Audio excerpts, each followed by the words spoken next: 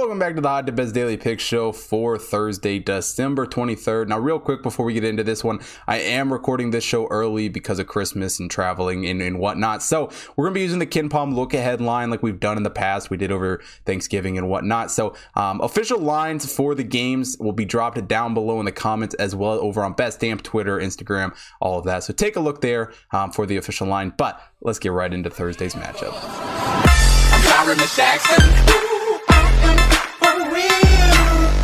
So starting off this card, we got Butler taking on St. John's. Butler comes in this game 7-4 on the season. St. John's is 8-3. And this Butler team definitely has not impressed me this season. They're 104th in KenPom, 116th in the Hot Tip Bet rankings.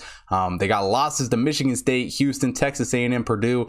And none of those games were particularly close. They do have an overtime win over Oklahoma, which is definitely their most impressive win of the season. But they really haven't proven that they're a great team at all.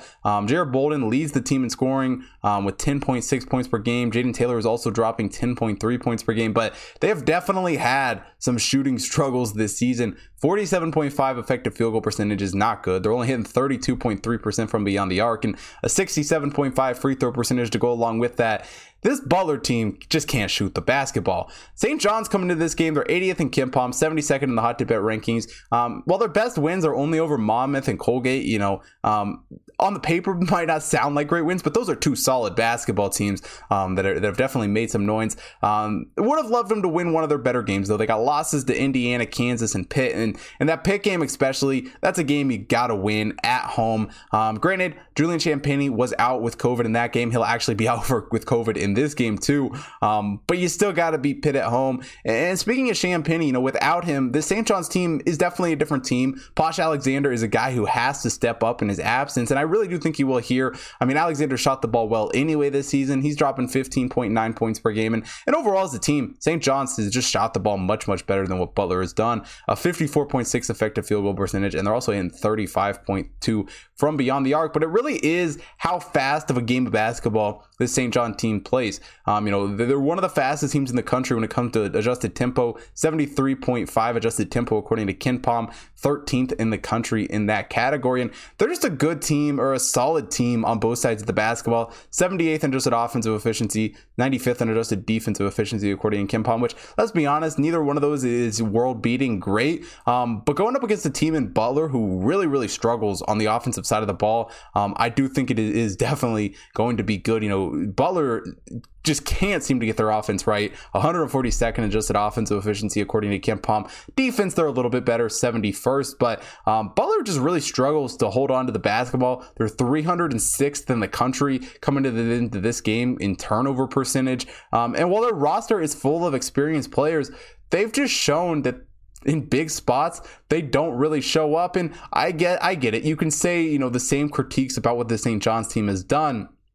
But St. John's has played closer games. They've looked like a more polished team, and they've just shot the ball so much better. And really, this is a prime spot for a St. John's big game. After the loss to Pitt, getting into conference play here is a game that they want to win, especially at home. And I think Mike Anderson gets his team back on track in this game. And honestly, that 5-point spread that KenPom has it at, I would be shocked if that's what it ends up being. I mean, if that's what it is, I'm hammering the heck out of that. If this thing stays under 10 or is even pushing 10, I really do love St. John's here in this game. I mean, Butler has just not shown me at all this season that they can hang with better teams at all, and I really do think it's going to be a long season here for this Butler team. So give me St. John's to cover the spread here against Butler.